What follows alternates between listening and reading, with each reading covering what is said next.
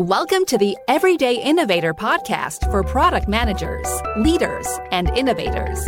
Your host is Chad McAllister, helping you become a product master. Listen and get ready for higher performance, for the doctor is in.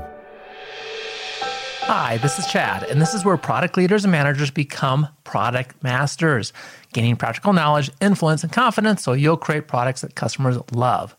The only thing better than hearing about how an organization improved their product management and innovation capability is sharing it with the Everyday Innovators. I'm so glad you're here listening to this too. I was talking with Teresa Jurgens-Kowal about innovation culture, and she shared some work she recently did with an organization that is building their ability to innovate products. The company is a B2B software developer.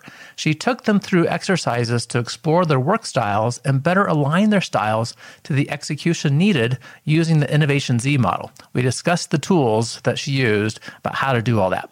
Teresa is the president of Global NP Solutions. She has a PhD in chemical engineering and has advised several organizations, helping them grow by improving their new product development capabilities. And remember, as you listen to the discussion, if there's anything you want to go back to, or if you want an easy way of sharing this with others, we take detailed notes for you. You'll find those at theeverydayinnovator.com/303. There's also a one-page action guide you can download there to help you put these practices into action more quickly. Now, let's talk with Teresa. Teresa, thank you so much for joining the Everyday Innovators.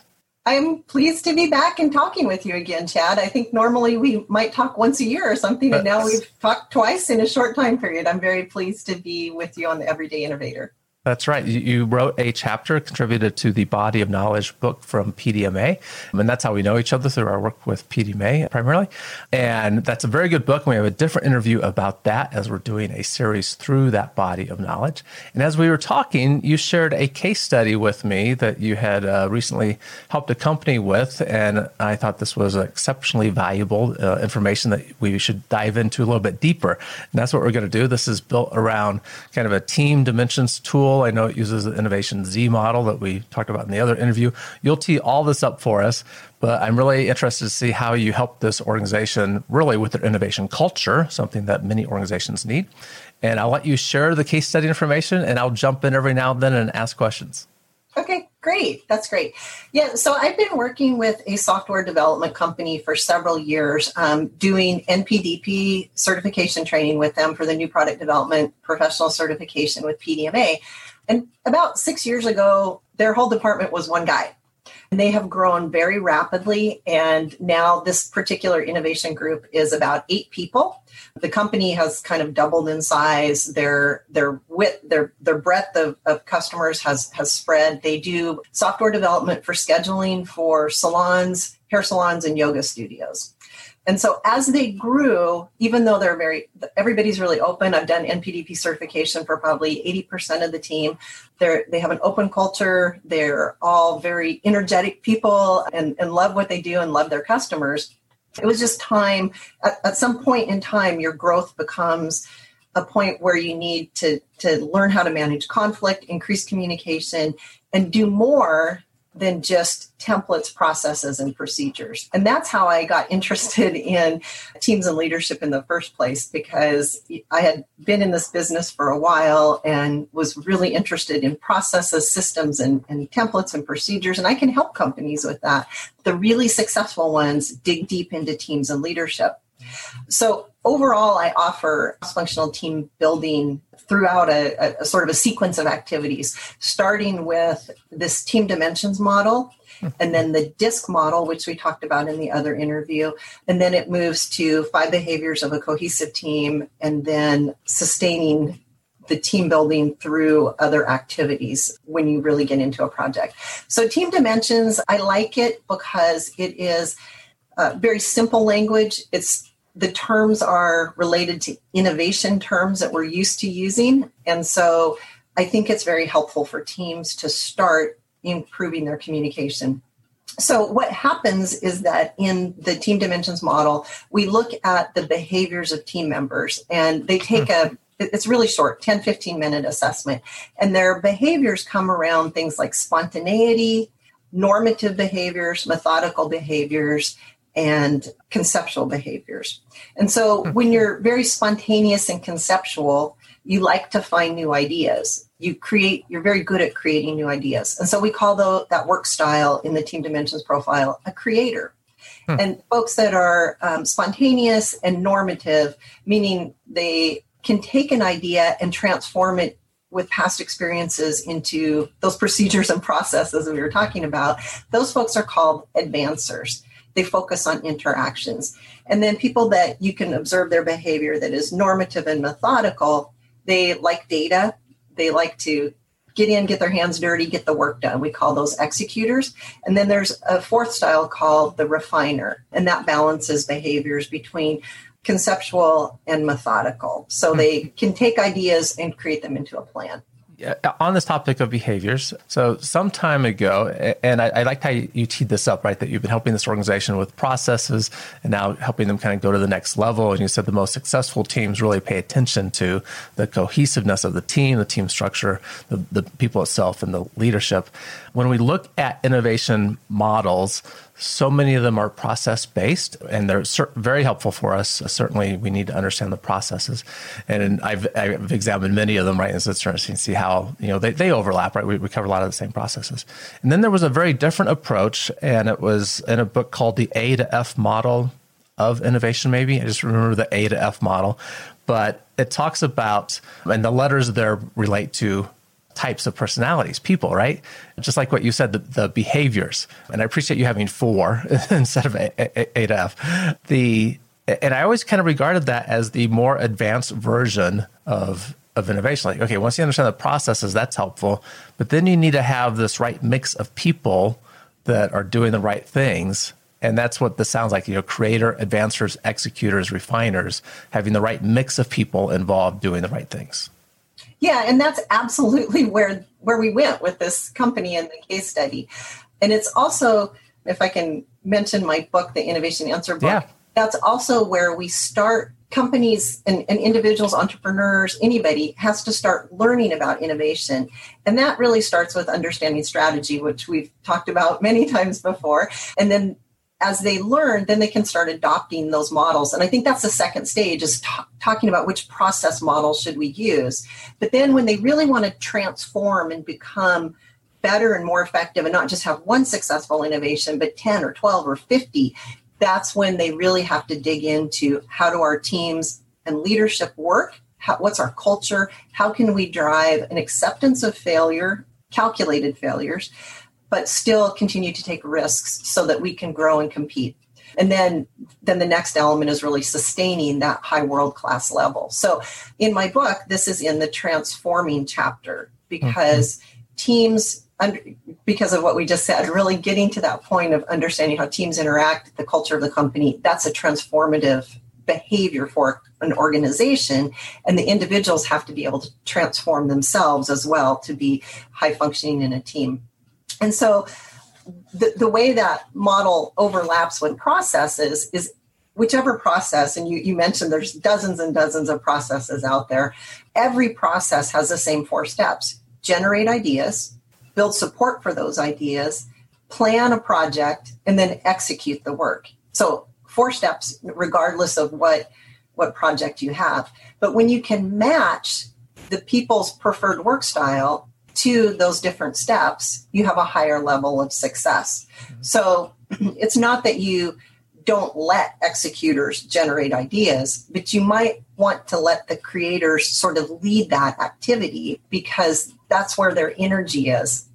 Their strength is there, and they'll be very good at coming up with new ideas. At some point, you have to move on. You've got to start building support for those best ideas. And then at that point, when you have the support, especially upper management support, funding support from your customers, from vendors and suppliers, then you'll move to creating the project plan. And that's where refiners are really good, because they're analytical and can blend the conceptual with a plan, building a plan.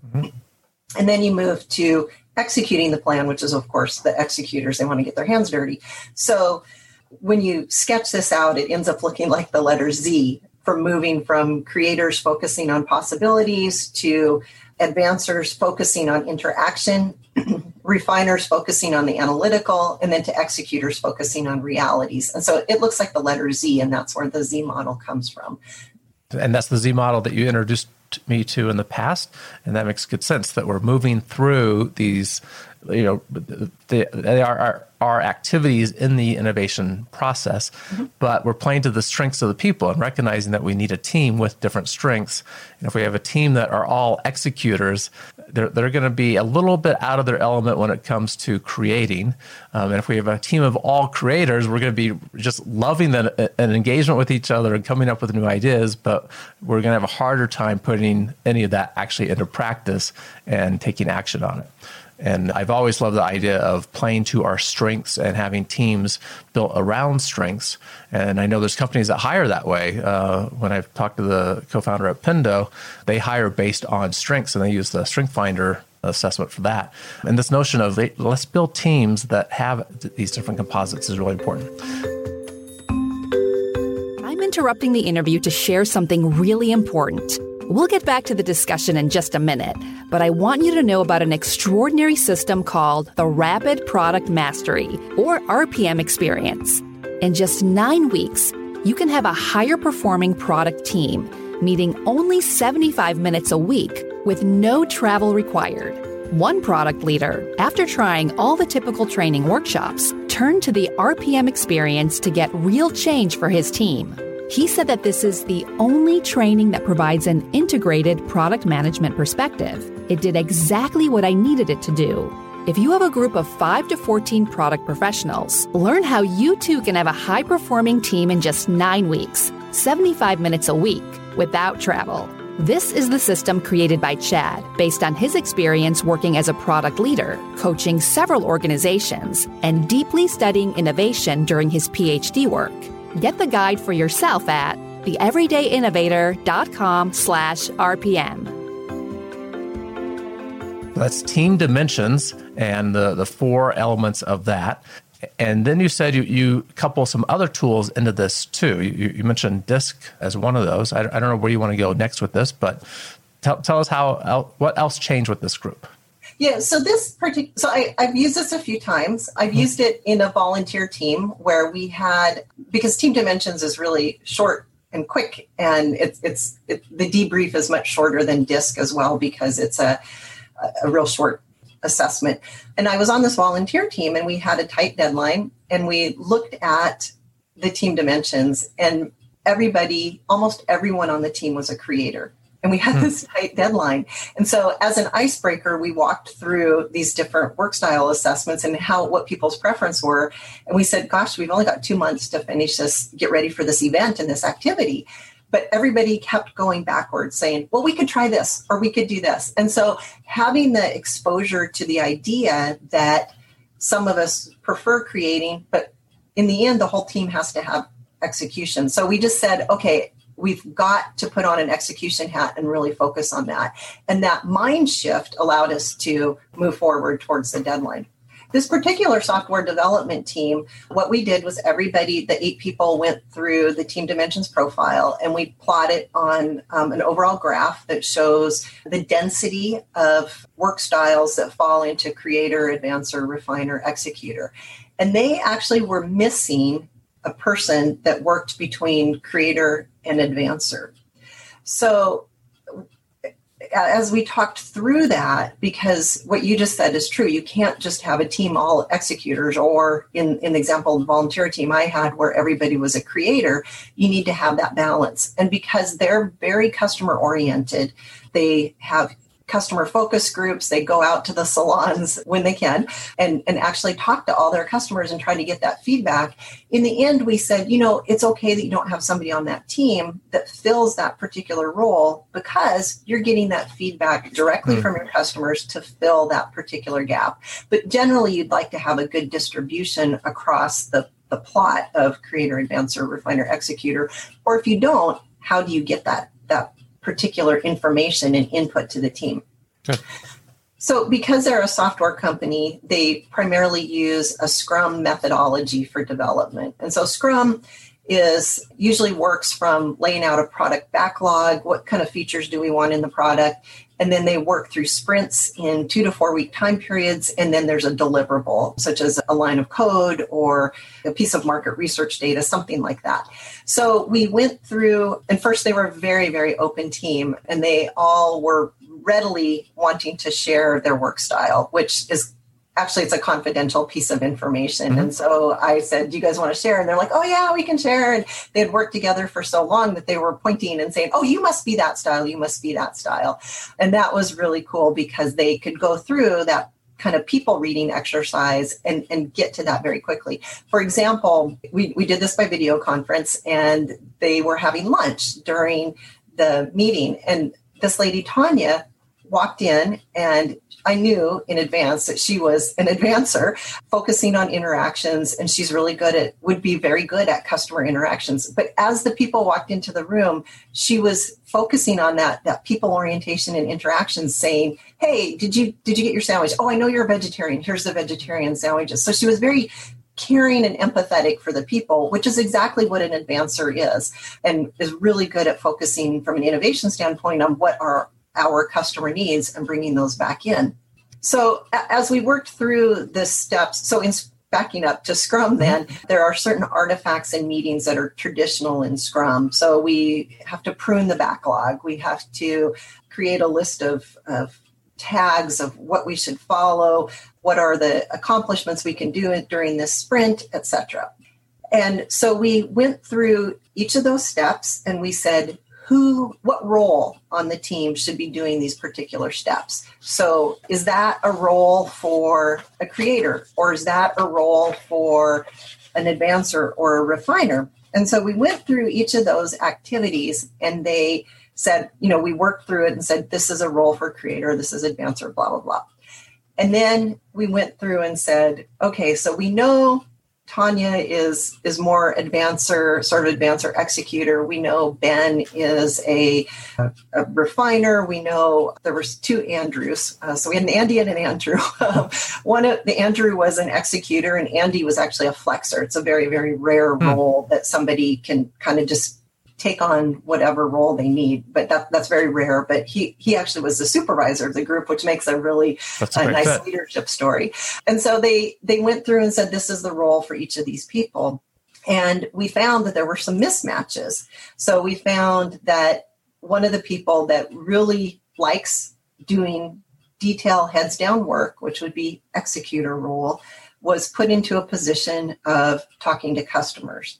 And so we could swap out those roles and get people into a position where they were better aligned. We also found there were some really good matches between people and the role that they had. And so we went through the workflow step by step by step and said, this is the role that should be leading this. And again, it goes back to really generating ideas, building support, creating a plan, and then executing that plan, whether you're using Scrum or StageGate or whatever innovation process. So assigning those roles, they were able to increase communication, increase speed to market. But of course, they work with salons, and so then COVID hit, and so things are a little off right now. But I think things are going to continue on a nice pathway. So that was the story, and it was really cool to see people say, I understand that I have this preferred work style, and now I know why it's a struggle for me to do something that is way outside of what I like to do. I'm an executor. I like to keep my head down and do coding, but you've asked me to go talk to customers, and that's hard for me. And I have more coding in my day-to-day life. And the people this lady, Tanya, that was clearly an advancer, they had her doing some of the pruning of the backlog, which was boring to her, frankly. So they got her more in front of customers and building those customer insights, bringing market data into the team. And so it's a really cool story, I think. What I love there is the alignment that you were able to achieve through this process. And I think there's many teams, many everyday innovators listening right now that say, man, I'd love just to have this conversation with my team. Are you doing the things that you enjoy doing? And of course, it's work. There's always some aspects that, just don't appeal to us. But are you in that role that really gives you a place where you find fulfillment? And this provides structure to that conversation. Say, okay, let's do a little analysis, see what our work styles are, where you kind of fit in these different work styles. And then how does that align to the work that you're doing? And I think so many of us would just welcome being part of that conversation so we can try to better design roles for ourselves that are better fits. And in the end, the team performance increases, which means the organization performance increases. So a very worthwhile activity to do. So focus around these team dimensions, and you use the what you introduce as the Z model, those 4 roles of creator, advancers, refiners, and executors, and sound like a really good outcome for them. Any update on the team now or further reflections just on what this meant to them? Yeah, so some of the things they said, I have to read these. One guy said most of the team was male, so I'm not, and I'm from the Northwest, so guys are just people. Sure. Yep. I have begun to talk and respond to my coworkers differently. That's a huge outcome for innovation. Make use of the different work styles to more effectively communicate with my coworkers. Again, communication is so important for innovation. Good job of helping us find ways to tie into our existing process and encapsulate people or steps in the process, which is, again, tying what we like to the work that we do.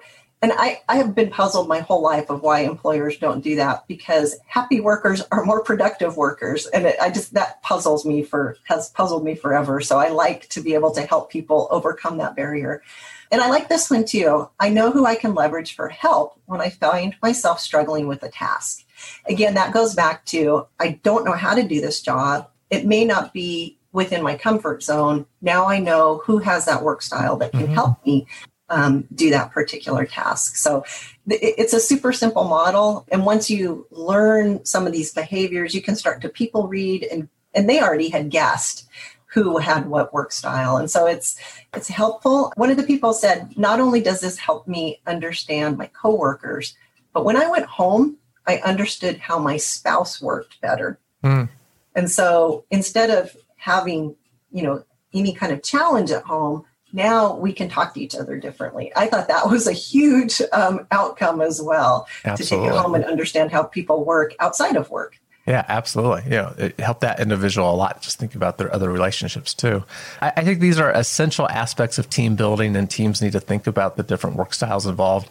I know way back earlier in my career, I got exposed to the Myers-Briggs type indicator, right, as an assessment. So different sort of thing, but leadership specialists came in and did it for the team, and it was such an eye-opening experience to just realize, we don't all think the same way. Right. And as an engineer, that was new to me. Right. And I knew there was tension between me and certain people. And frankly, I just didn't appreciate their ideas. I kind of found my interactions with them a waste of time. And after this experience, let me say this part. After that experience, they became my favorite people to interact with because I recognized they helped me think differently. Right. So what I like about these assessments, the team dimensions and DISC versus Myers-Briggs, Myers-Briggs is a personality assessment.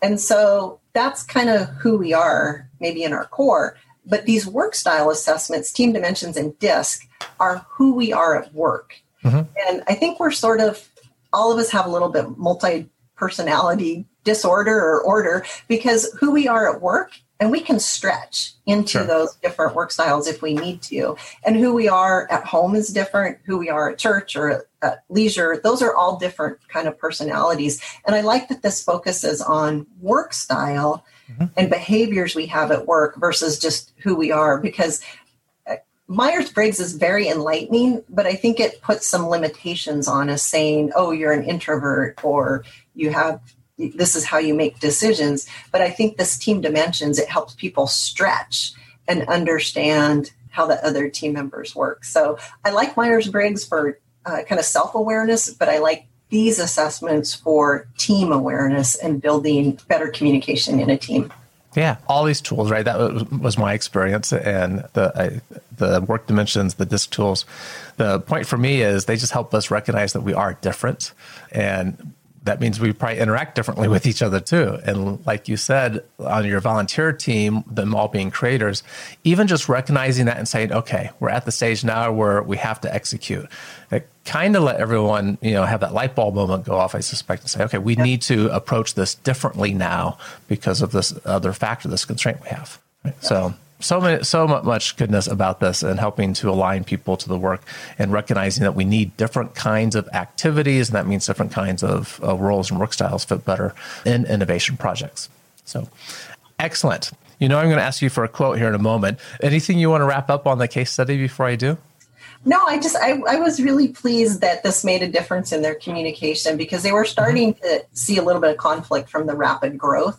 And this kind of gave them a way to communicate beyond those conflicts. So that was a really good outcome, I think. And then I think when teams can work together like this, they can increase speed to market, which is one of our key goals in innovation. Yes, it is. And it works better when, as you said, everyone is happy as well. And we do better work, and we do better work for our customers. Good. Before I ask you for that quote, you mentioned your book and that this team dimension tool is talked about in there.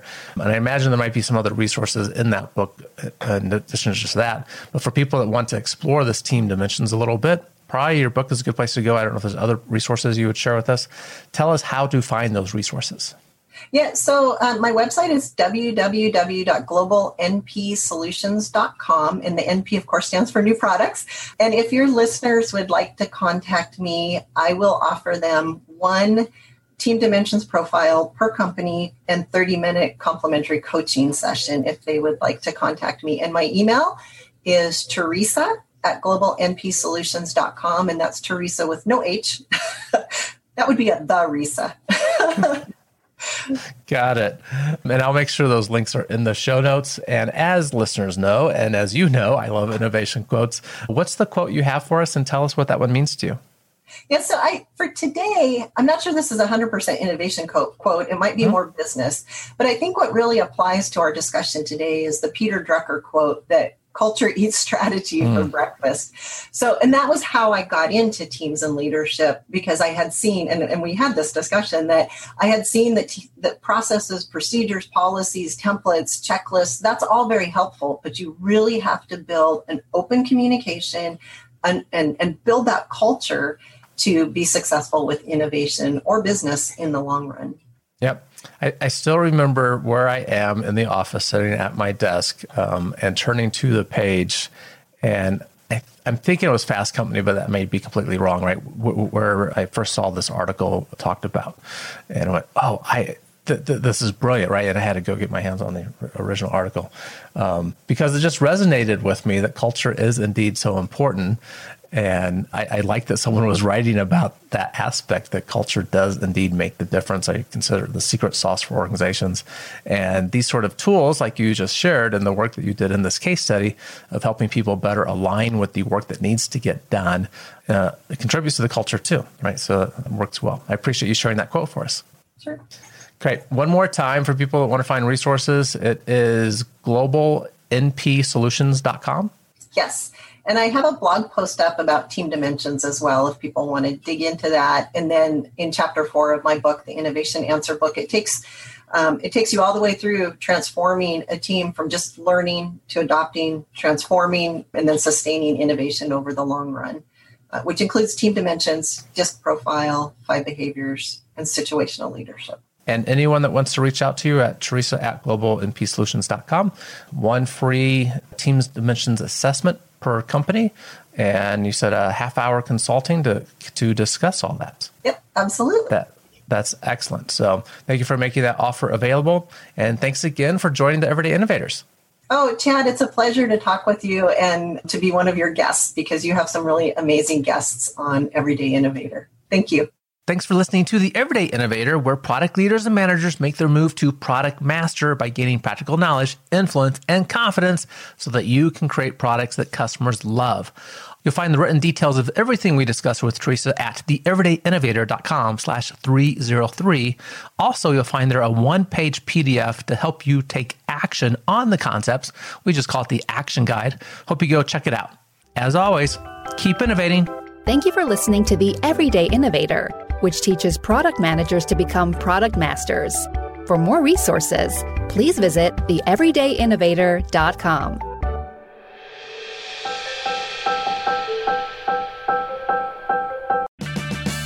Purchase new wiper blades from O'Reilly Auto Parts today and we'll install them for free. See better and drive safer with O'Reilly Auto Parts. O'Reilly Auto Parts.